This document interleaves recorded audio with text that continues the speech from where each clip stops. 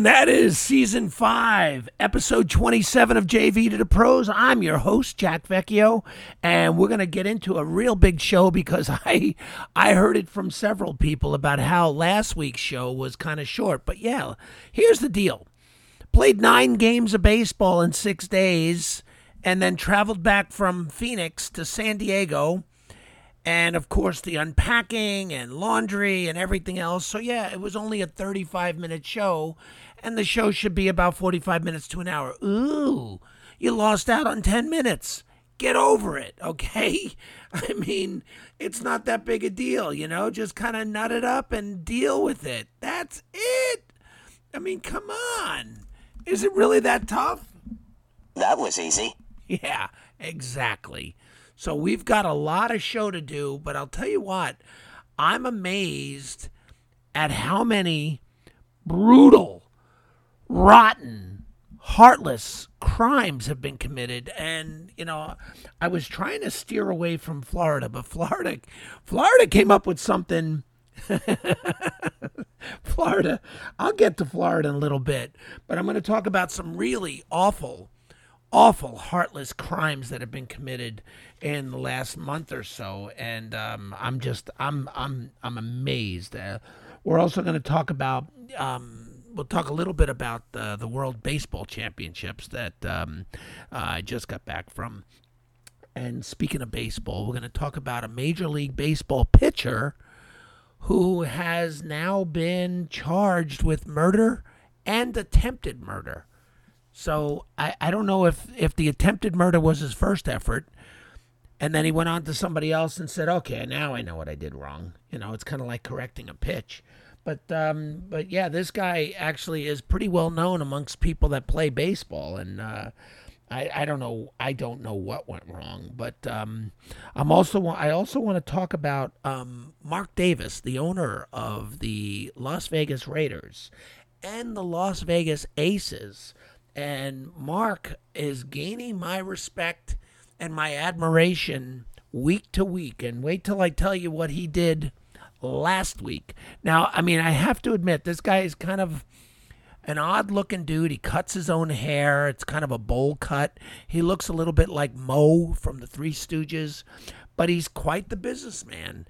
And he managed to get his franchise moved from Oakland out to Las Vegas. So, I mean, he must be doing something right. But I'll tell you what, when you go around Vegas, everybody is associated with the Raiders. The official car dealership of the Raiders, the official mattress company of the Raiders, the official casino of the Raiders.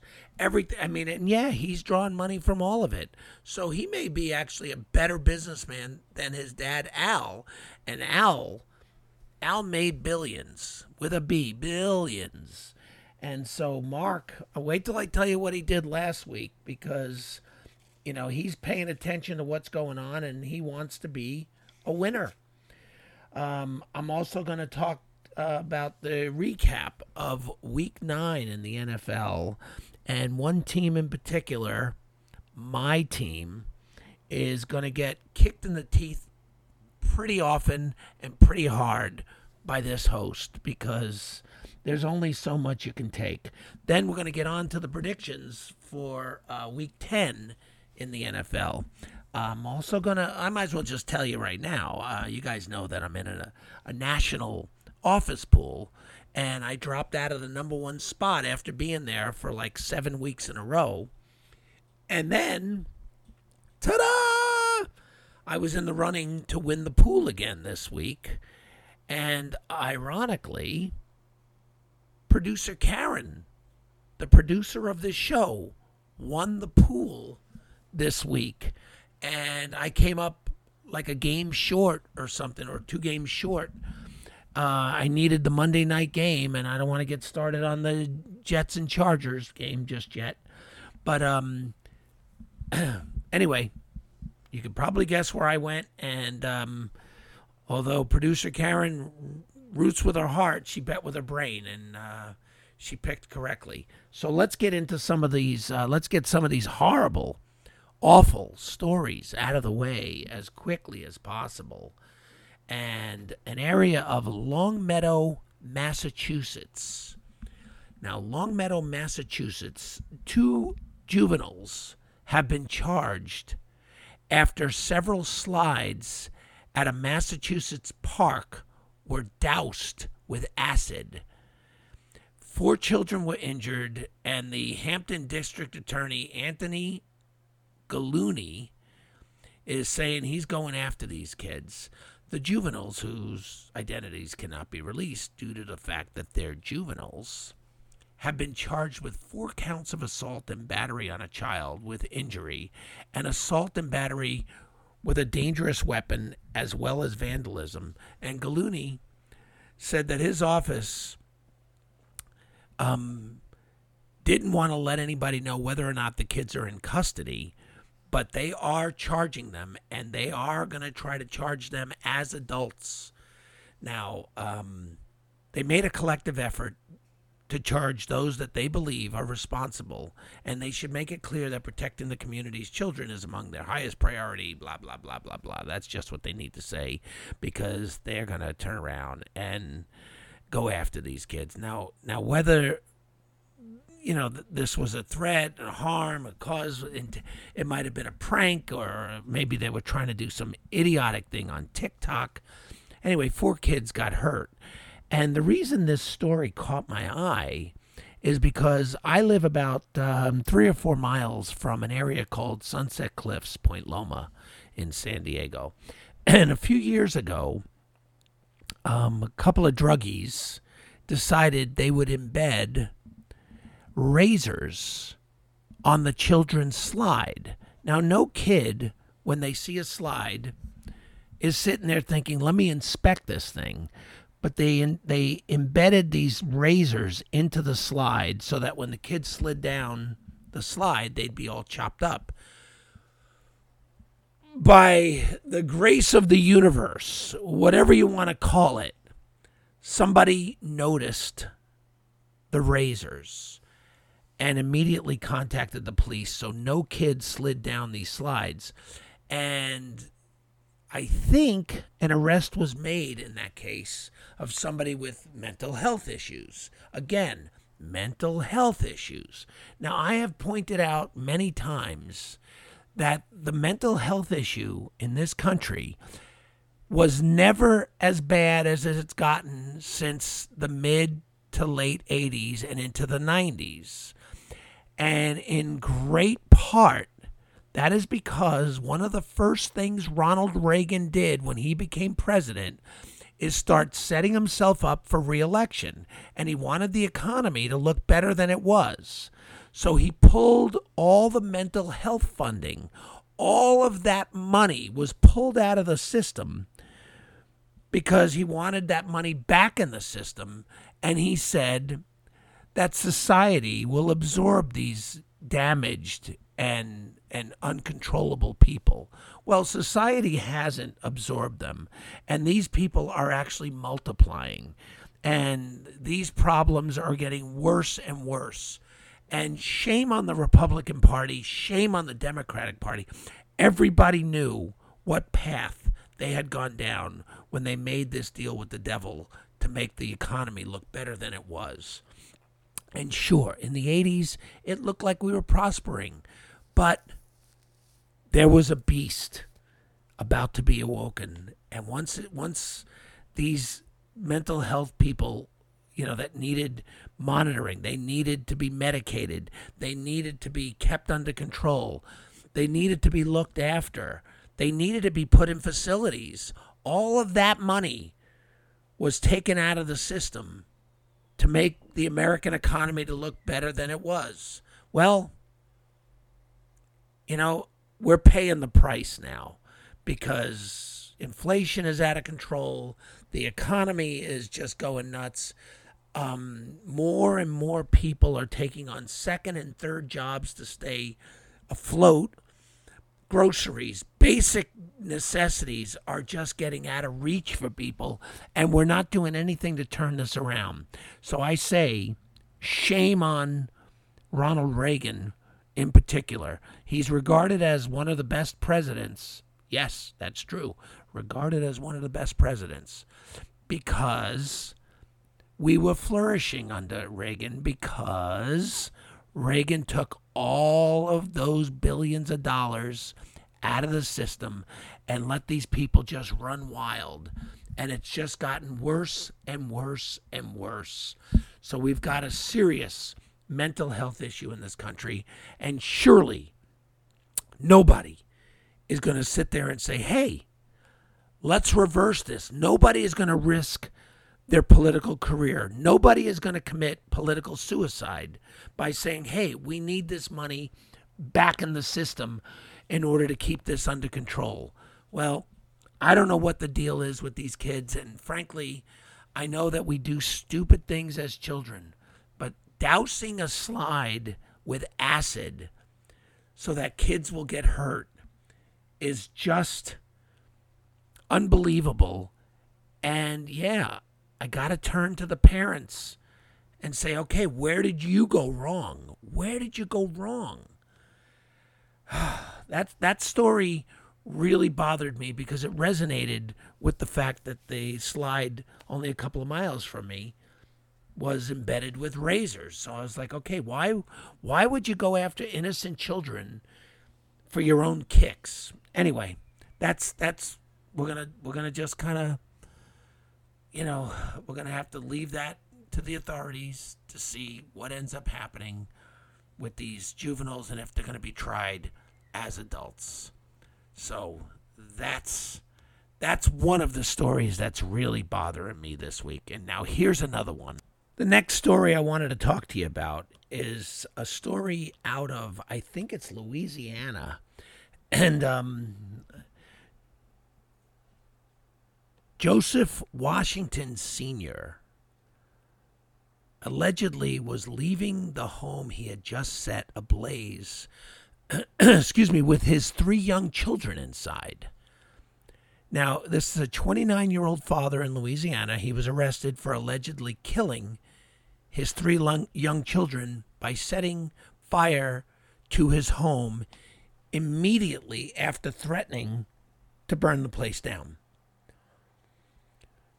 Joseph Washington Sr. was taken into custody this week and charged with 3 counts of second-degree murder, 3 counts of second-degree cruelty to a juvenile, and 1 count of aggravated arson. Now, according to the press release from the New Orleans Police Department, a woman identified as the child's mother called 911 at about 11:50, so it's almost midnight, 11:55 p.m., and told emergency dispatch that the father of her 3 children was threatening to burn down their home in the 7th District in Louisiana. The children, who were 3, 5, and 8, were all killed in this blaze. The caller said, speaking of Washington, that he, quote, is going crazy, and would you please hurry? She reportedly said that he had threatened to burn the house down with the kids inside. He's screaming on the phone. I heard the kids screaming. You'll all have to break through the door. And moments later, the fire department was reported to go to the same residence, and units with the New Orleans Fire Department arrived about 20 minutes later, and they found the house completely engulfed in flames. Firefighters got the 8 and 5-year-olds out of the home and took them to a local hospital, but they died about an hour later. The 3-year-old never made it out of the home. Police say the home was intentionally set ablaze following a domestic dispute between Washington and his wife. I'm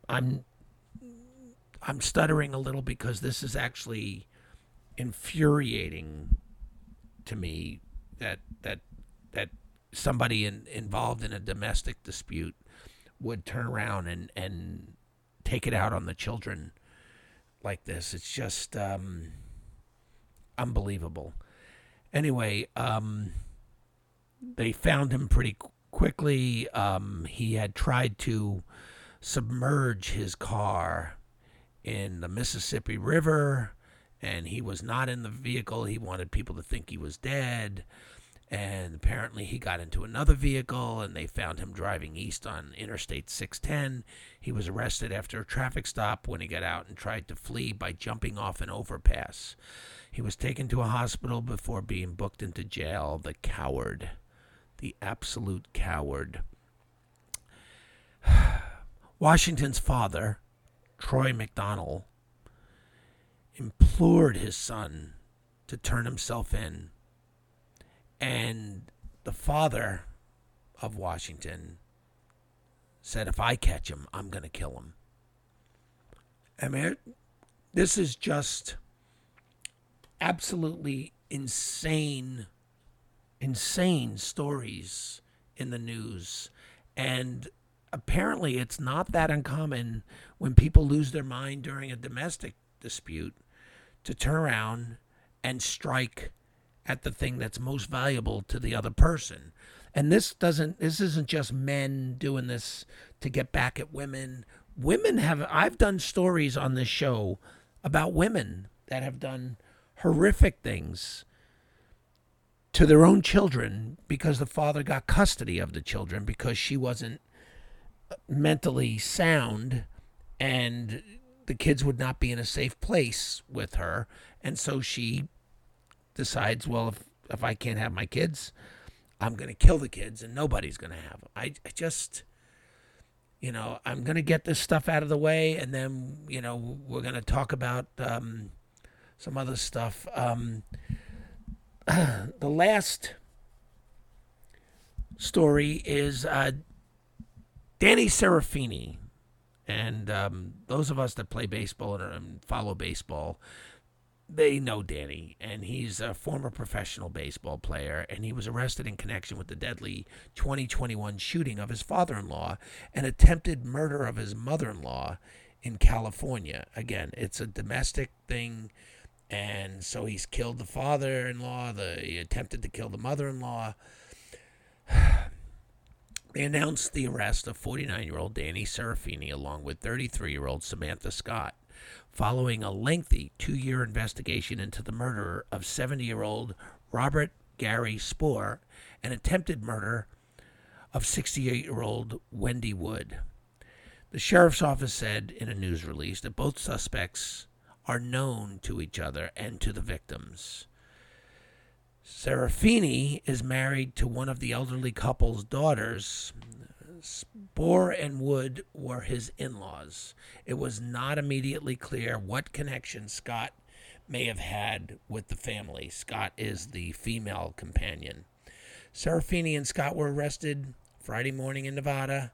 They're both set to be extradited to Placer County, where charges were not immediately announced. But the county sheriff said that today justice was served. I don't think there's any way justice can be claimed to have been served when you have someone who killed his father-in-law. This guy is dead. There's no penalty, even the death penalty doesn't bring back. It just there's a modicum of justice. There's an attempt at justice. There's an attempt at retrieval of trying to make the family whole again. But, once you've committed murder, there's no turning back. That's it. So Danny Serafini used to be a Major League Baseball player and is now in custody. And he will be tried for murder and attempted murder. And I don't, again, this is one of those domestic violence things, and I don't know what the deal is, but that would make him want to kill his in-laws. I mean, these people are 70 and 68 years old, a combined age of 138. I mean, what, anyway. So, okay. Now, I was looking for a kind of a funny story because I've been watching a lot of these videos of just open range and just snakes, just devouring much larger animals, and I saw a thing with a bullfrog, and he was surrounded by 3 scorpions, and the bullfrog ended up eating all 3 of them. And the last one was like, okay, he was trying to get away. Like, you can tell, he was like, oh, I see the problem. He's really good at this. So the final, the final scorpion, after he saw his 2 buddies getting eaten, he was like, uh-oh. So I just sit there and I go, okay, it is time to go. So this is the story out of Florida. And I'm going to read it as it appeared online. For the last 4 decades, invasive Burmese python snakes have terrorized mammals and the greater ecosystem of the Everglades National Park in South Florida. Now, a recent study shows what is biting back. The Southeast Asian apex predator can grow up to 19 feet long and weigh more than 150 pounds, and it will eat everything from rabbits to deer. The pythons and their appetites are also blamed for the disappearance of almost all fur-bearing animals in the Everglades and the surrounding areas. A new study by the U.S. Geological Survey and partner organizations in Florida studied the deaths of 19 baby Burmese pythons from May 2021 to February 2022 to see how this part of the python population might meet its fate. Burmese pythons they're difficult to track or monitor, according to Mark Sanfoss, biologist at Fort Collins Science Center stationed in Everglades National Park. But studies like this prove data points to fill in the gaps of their life cycle. It takes a lot of time and effort to collect data on a python. Okay, now we need more information. Burmese pythons have destroyed native populations for decades. Now, the Burmese pythons, they're native to Southeast Asia. They were imported to Florida to be sold to pet owners and were likely released or just escaped because the owners live in Florida. So I'm sure outsmarting them wasn't that tough for these pythons. They established a wild population in the 1980s, and according to the study and Sanfoss, they said they can grow to be 19 feet long and weigh more than 150 pounds. Since then, they have wreaked havoc on the natural environment in Florida, eating everything in its path. Well, pythons' diets have drastically cut the populations of Everglades area mammals. Raccoons, possum, bobcat, they've all dropped 85 to 99% in that area. And rabbits and foxes have effectively disappeared. Humans may be the one predator of the python, but the recent USGS study shows that there are more, at least for the babies. Juvenile Burmese pythons were opportunistically collected throughout more than a year. They were implanted with high-frequency radio transmitters, equipped with mortality sensors, and notified researchers when the snake stopped moving for 24 hours straight. During the length of the study, 19 baby snakes died. At that point, scientists would go to the scene of the crime and conduct some detective work to discover the cause of death. Here's what they found. These Burmese pythons died from alligators. 3 died from carnivorous mesomammals. These are small mammals in the Big Cypress National Preserve, though the prints nearby often belong to feline varieties. So 7 deaths were, quote-unquote, attributed. In some cases, the transmitter was found without any trace of the python. 3 died from Florida cottonmouth snakes. 1 died from eating an animal that was simply too big for them. Okay. So what Florida has decided would be a good solution would be to get a whole bunch more alligators into the area to eat the snakes. Now, I don't think they've thought this out. So they've got this one problem with the pythons, right?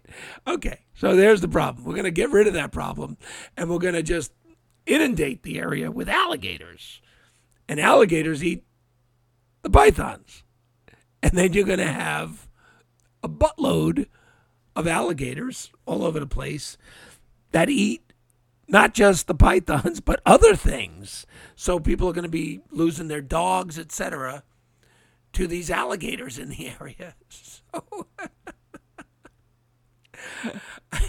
So what's next? You just keep going until, like, you got people in Florida scratching their head going, is Bigfoot real? Because we may need to get him, because they just keep getting bigger and bigger predators.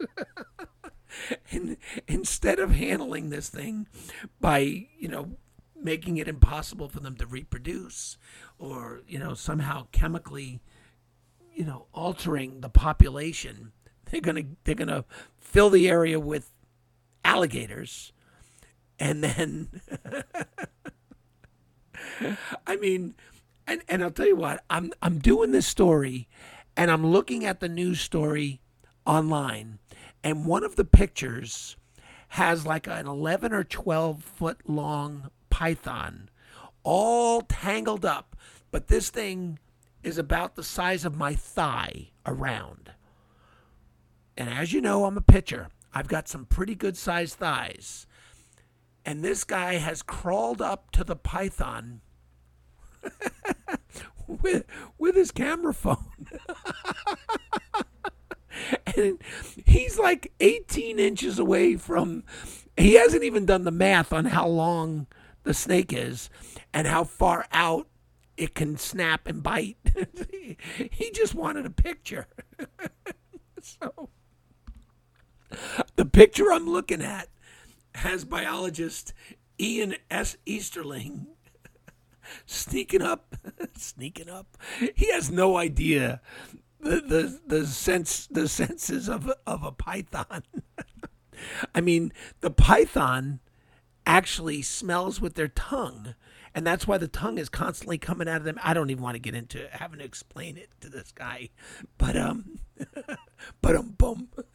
So they're going to just turn around, fill the area with alligators, and then deal with the alligators after the fact. I mean, I don't know if it's just me or I'm just smarter than everybody else, but as far as Florida's future, I mean, frankly, I would like to see more people on like from Florida on game shows. That would, I mean, you put a whole bunch of people from Florida on and then a couple of guys from like the Northeast, and then as they eliminate people from Florida, it'll be just like bam, bam, bam.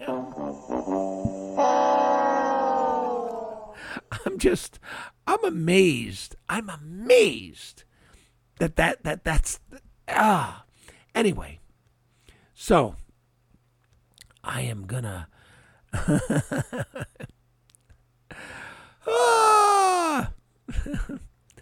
So now we're gonna get into some of the games that went on last week in the NFL. We're gonna talk about week 9 of the NFL. And we're going to see how this goes, because week 9 in the NFL, Okay, first of all, I did very well. Once again, I was up near 75-80% picking the winners. On the Thursday night game, Pittsburgh and Tennessee, and they were involved in a barn burner. And this game came right down to the final minute of the game. But Pittsburgh managed to pull it out 20-16. So Pittsburgh is showing flashes of brilliance here and there, and then all of a sudden they'll lose a game that everybody says, oh, no, that's a lock. They're going to win this game. Now, I want to point out something. I thought that KC was hosting Miami, and KC was the home team at Arrowhead, so I picked KC, not realizing the game was in Germany. It was the first NFL game to be played in Germany, but technically KC was the home team. Now, let me tell you what happened in this game. KC drops 21 on Miami in the first half. So it's 21-0 in the first half. Then Miami comes out in the second half, and they scored 2 touchdowns, makes it a one-score game. It's 21-14. Now, most people are bypassing the fact that Miami held KC to 0 points in the whole second half. Miami scores 14, and they had a real shot at tying this thing up. And KC got a little lucky and put the game away. So here's the deal with Miami. People keep thinking, oh, Miami is so good. Miami has lost to every team with a winning record. All of their wins have been to teams with losing records. So, yeah, they're really good at beating bad teams. But when it comes to beating a team with a winning record, Miami hasn't beaten one team with a winning record yet. So, KC has a winning record, and Miami lost to KC. Simple as that. Here's an interesting game between Minnesota and Atlanta. Minnesota lost Kirk Cousins last week to a torn Achilles. So he's out for the rest of the year. So they bring in Jaron Hall. Not the Jaron Hall from my TV show, not my producer from my movies and stuff. No, his name is Jaron Hall. And almost immediately, Jaron Hall goes out with a concussion. So they go to this guy Dodds, and Dodds has no idea the playbook, has no idea the name of his teammates. He knows some nicknames, but he doesn't know who the nicknames go to. And Dodds decides to play street ball in the huddle. He doesn't know the playbook. He just got there a couple of days ago. He hasn't even figured out where the restrooms are yet in the stadium. So there they are. They go to Atlanta to play the Falcons, and the Falcons are thinking, okay, this is a slam dunk. And Dodds ends up calling plays in the huddle where he says, okay, you go out about 8 yards and then make a left, and then you do a hook. And I don't know your name, but are you a tight end or a wide receiver? Are you a tight end? Okay, do a little slant over the middle, and if I can't find those two, I'll look for you. And he calls the game that way, and he spends the whole game playing street ball like we used to as kids. And Dodds ends up leading Minnesota to the win over Atlanta, and they beat Atlanta 31-28 in Atlanta, which was a shock because now you don't have Kirk Cousins, you don't have Jaron Hall, and you bring in this guy that you just signed like 72 hours earlier, and the guy hasn't even gotten a chance to look at the playbook. Well, congratulations to Dodds, because you may be the new starting quarterback for Minnesota, at least for the rest of this season. And who knows? I mean, you may get picked up by another team after Kirk comes back. I mean, you're clearly a starting quarterback. All right. Baltimore. I said it. I called it. I called the Pittsburgh game. I called the KC game.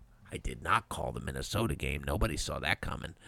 But I called the Baltimore game, and I said, Baltimore is cooking. Seattle, having to go to Baltimore to play. Seattle doesn't travel east very well. And Seattle ended up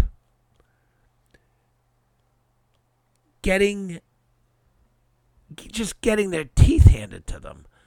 Baltimore beat Seattle 37-3. Seattle traveled cross country to score 3 points. Baltimore crushed Seattle. I don't even know why Seattle kicked a field goal. If you're losing 37, if the other team has 30 points, a field goal is not going to do you anything. You didn't get shut out. Good for you. You pretty much got shut out.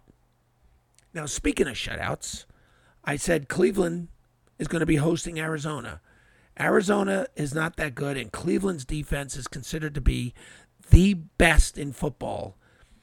And they're one notch above the Jets' defense. But don't worry, I'm going to get to the Jets. They're going to get smacked around pretty good. So Cleveland hosts Arizona in Cleveland. And Arizona got on the plane, got suited up, got warmed up, played football, and scored 0 points. Cleveland beat Arizona 27-0. And Arizona had the same amount of points when they left Cleveland as when they got there. Now, I did not have a lot of love for Jordan Love, and Jordan Love was hosting the Rams, and Stafford was not going to be playing, so he is benched, and Green Bay ends up beating the Rams 20-3. 20-3. I mean, oh my goodness. Now, good for Green Bay. Congratulations to Jordan Love after like 3 losses in a row. You got yourself into the win column. Now, the next game I'm going to talk about is C.J. Stroud and his Houston Texans were hosting Tampa Bay. Well, Baker Mayfield made a game of it late. I mean, these two teams dropped 70 on the scoreboard together. And Tampa Bay is up 37-32. And Houston, with C.J. Stroud leading the way, Houston had about 30 seconds left in the game, down 37-32, which means Houston needs a touchdown. And C.J. Stroud marched them down the field, and the Texans end up winning the game 39-37. Amazing. Remarkable. C.J. Stroud, he's a stud. I mean, that guy's got game. Now, I thought Washington was going to crush New England, and they didn't. They barely beat New England in Foxborough. Now, New England has 2 wins this year. One against Buffalo on a late game comeback and one against my Jets. They have not beaten anybody out of their own division. And the NFC's Washington Commanders went into Foxborough and just edged out New England by a field goal, 20-17. But I still think Mac Jones is just not all that. I did say New Orleans would be hosting Chicago, and I thought New Orleans was probably going to drop 40 on Chicago. But that didn't happen. It turned out to be a 1-score game, a 1-score final. 24-17. New Orleans beat Chicago 24-17. And I'm pretty impressed with the fact that Chicago hung in there the way they did. And New Orleans should have put them away early. Indy goes to Carolina. Now, Carolina has 1 win. 1 win. And Indy pretty much manhandled Carolina, beating them 27-13. And I don't think the score reflects how lopsided that game was. Now, the New York Football Giants went to Las Vegas to play the Raiders. And Las Vegas before I tell you the final score, Mark Davis, the son of Al Davis, the longtime owner of the Oakland Raiders, moved the team to Las Vegas. I mean, he has done incredible things making Las Vegas his town. That stadium right off the freeway is something from another planet. Well, last week, the players expressed that Josh McDaniels is making it difficult for anybody to be able to maximize their ability on the football field. He's trying to act like a dictator, and I don't know that you need tater in the way they describe Josh McDaniels, but they just said, look, everything he's doing, everything he's saying is putting us down. He's not being encouraging. He's being discouraging.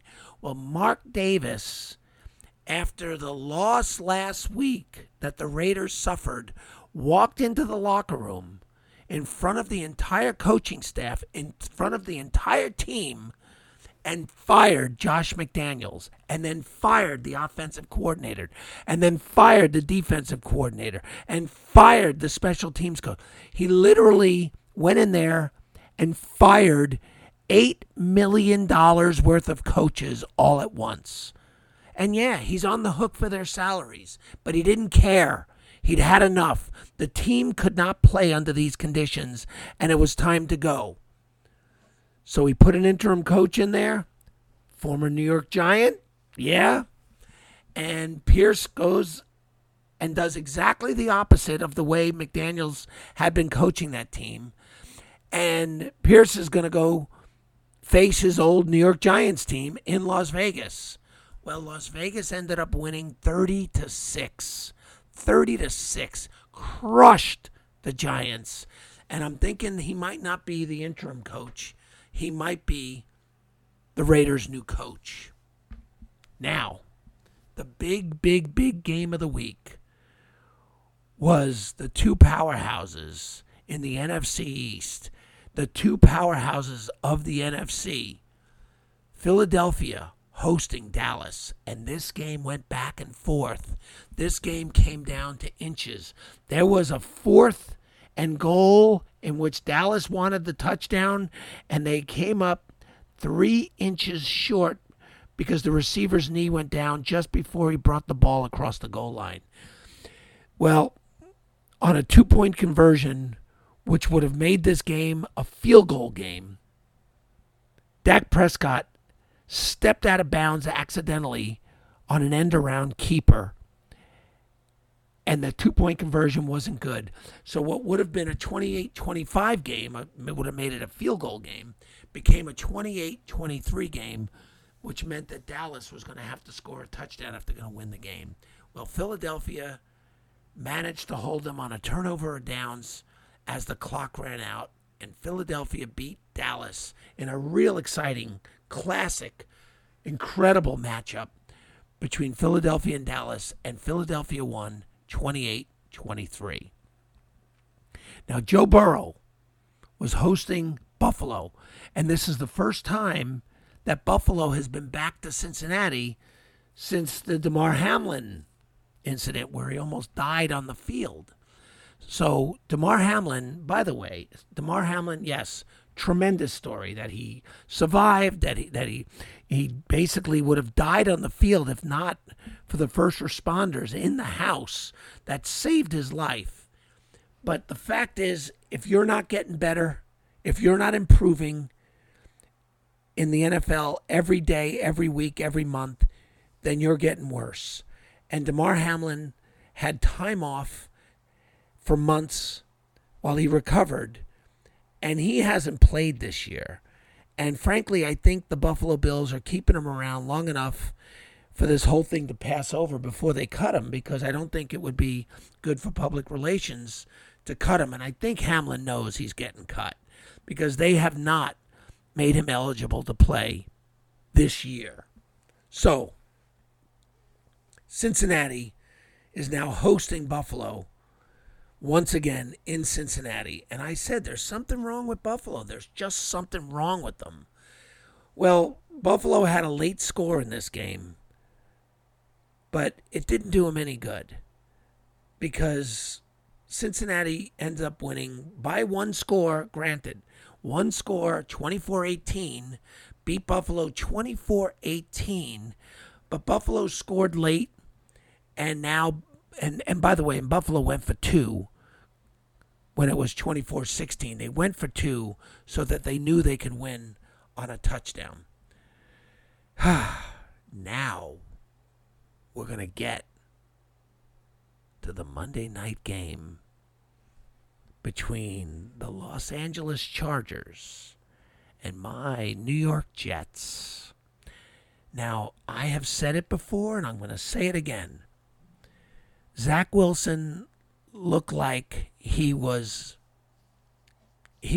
playing in a situation that's way above his pay grade. And I understand he's getting paid a lot of money. I understand that.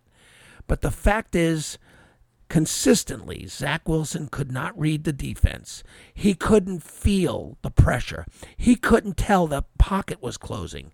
He couldn't tell when it was time to run for a first down and slide. He kept dumping the ball off for very little yardage, and then he was missing guys, and he kept throwing into double coverage. Zach, if you throw into double coverage, that's okay, both teams have 11 guys on the field. If one guy has double coverage, it means somebody else is open. It means somebody else is not covered. You don't throw into double coverage. You don't consistently do that. And it didn't help the fact that the Chargers returned a punt for 87 yards for a touchdown. And I mean, I don't want to get into all the things that went wrong, but the Jets could not have shot themselves in the foot any more often than they did. And usually when the Jets win, they win in spite of Zach Wilson. They win even though they've got to deal with Zach Wilson.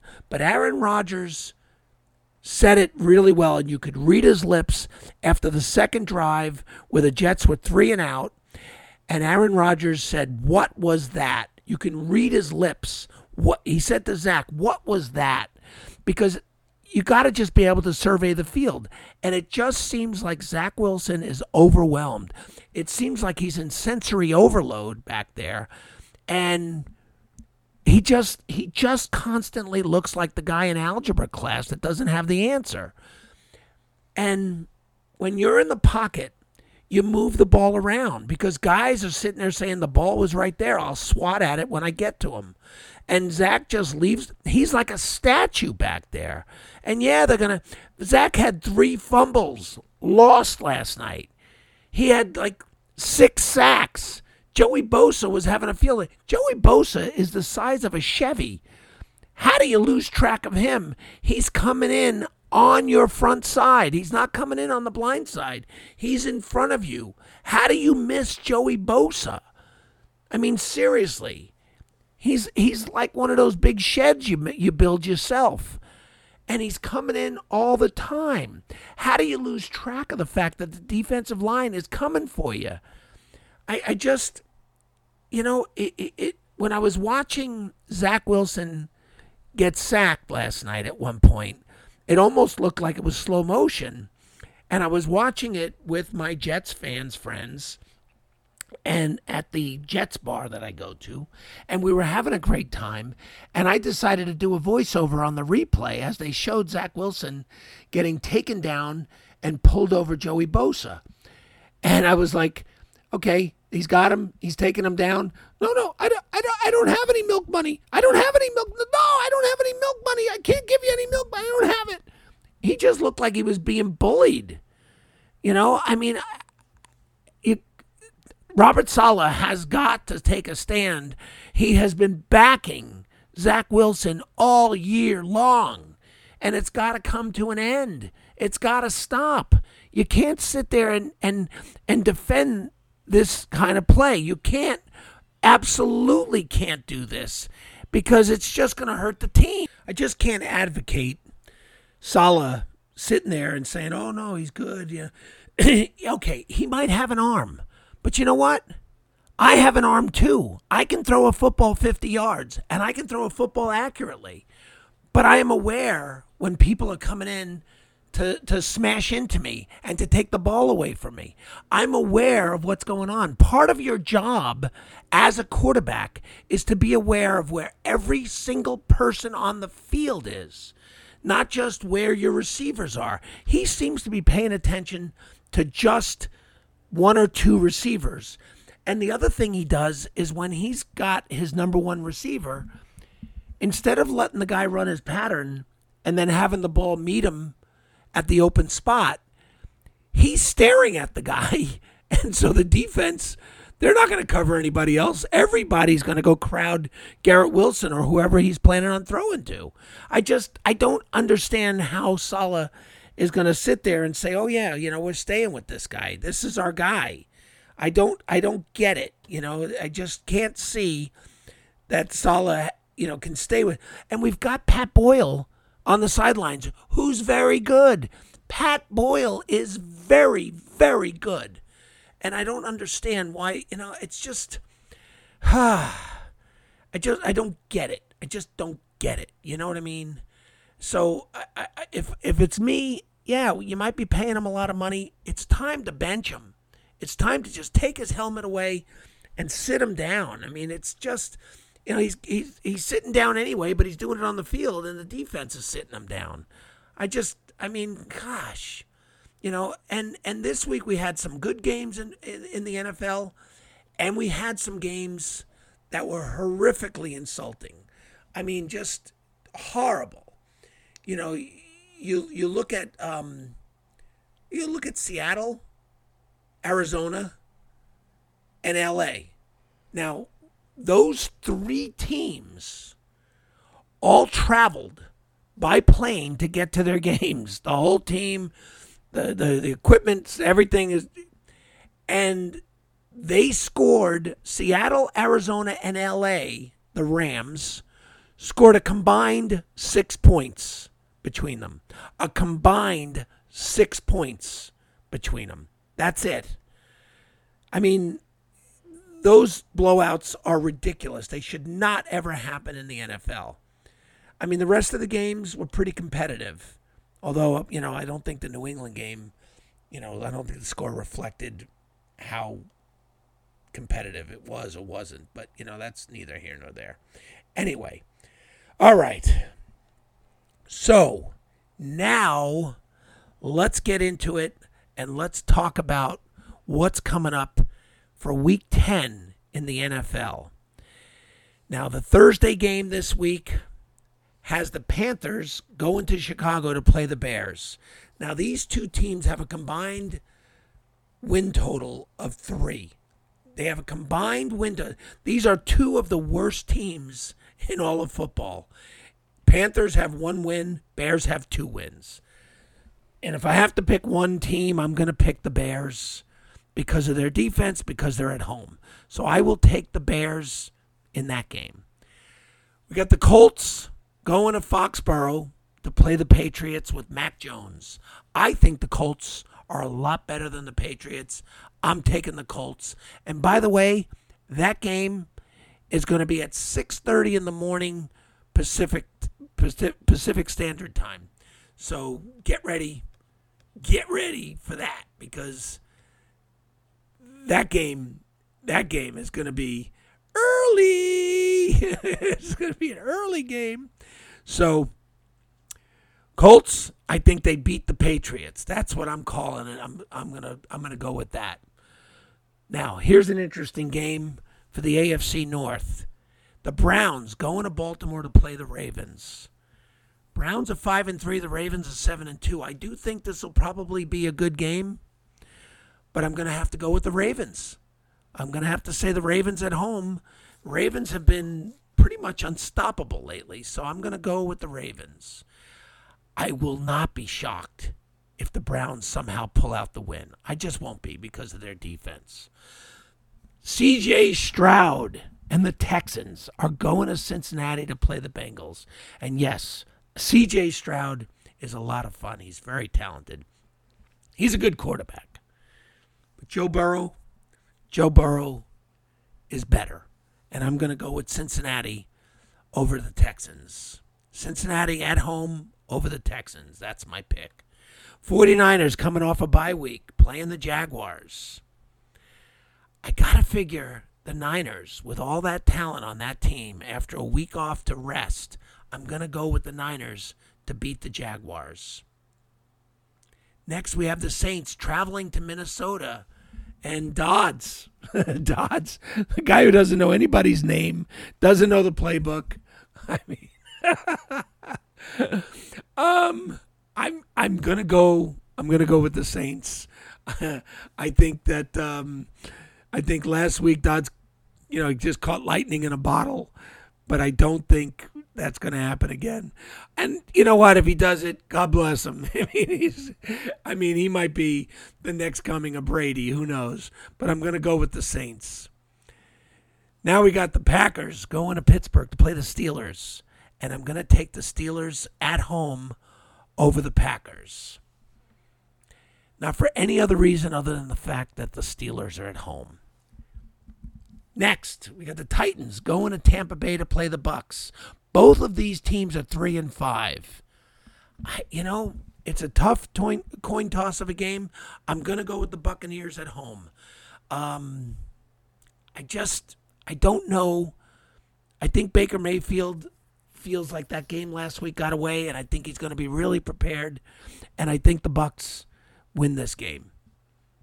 Falcons, after that heartbreaker to Minnesota and Dodds, who didn't know the playbook or any of the players' names, after the Falcons just lost that heartbreaker, they're going to Arizona to play the Cardinals. And I think the Falcons, I feel bad for the Cardinals because I think the Falcons are going to take it out on the Cardinals. I take the Falcons in that game. The Lions are going at Los Angeles at SoFi Stadium to play the Chargers, the 6-2 Lions and the 4-4 Chargers. I do think the Chargers probably should have lost that game if the Jets had a competent quarterback on Monday Night Football, but I think the Lions beat the Chargers. I'm taking the Lions over the Chargers. Now, the Giants are going to the Cowboys. Giants don't know what they're walking into because the Cowboys, they just went Ali Frazier 15 rounds with Philadelphia last week. And the Cowboys are 5-3. I think the Cowboys dominate the Giants, and I think the Cowboys win. The Commanders are going to Seattle to play the Seahawks. The Seahawks are tough at home. I'm going to take the Seahawks over the Commanders in Seattle. Now, the Sunday night game. Now, all of these primetime games were set up on the schedule because they were thinking Aaron Rodgers was playing for the Jets. They were not thinking Zach Wilson was playing for the Jets. They were thinking it was Aaron Rodgers. But on Sunday night, the Jets will be in Las Vegas to play the Raiders. And Max Crosby and that Raiders defense, I'm going to take the Raiders over my Jets because I think the Raiders are just a better team.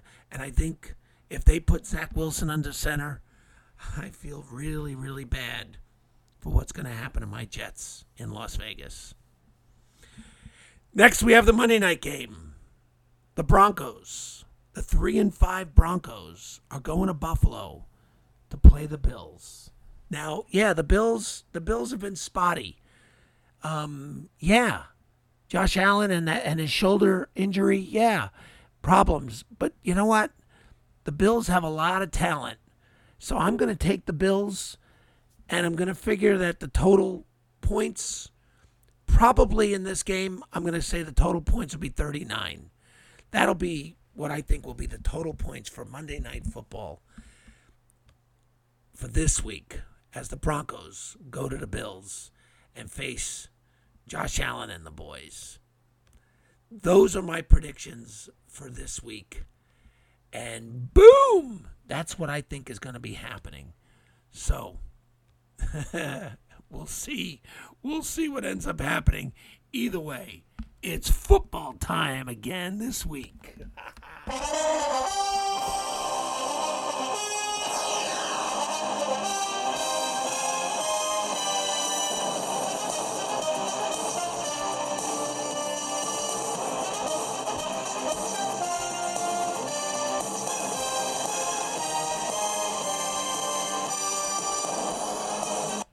Yeah, baby. All right. So that is Season 5, Episode 27 of JV to the Pros. I want to thank you for listening. I want to thank producer Karen for producing the show after the fact, after I get done doing all I do. And you cannot say that you were shortchanged this week, because you're going to get at least an hour of this podcast. I want to thank Paul Sorrentino, the employer lawyer. And if you need to get a hold of somebody to protect your business, reach out to Paul Sorrentino at Jackson Lewis, 619-573-4900, and you ask for Paul Sorrentino, the employer lawyer. He'll protect your business. He'll protect your company. He'll protect your corporation. He'll protect you. He'll make sure everything you worked for will be kept in your pocket, and no frivolous lawsuits will be filed against your business. You will not be threatened, not with Paul Sorrentino around. 619-573-4900. Ask for Paul Sorrentino, the employer lawyer.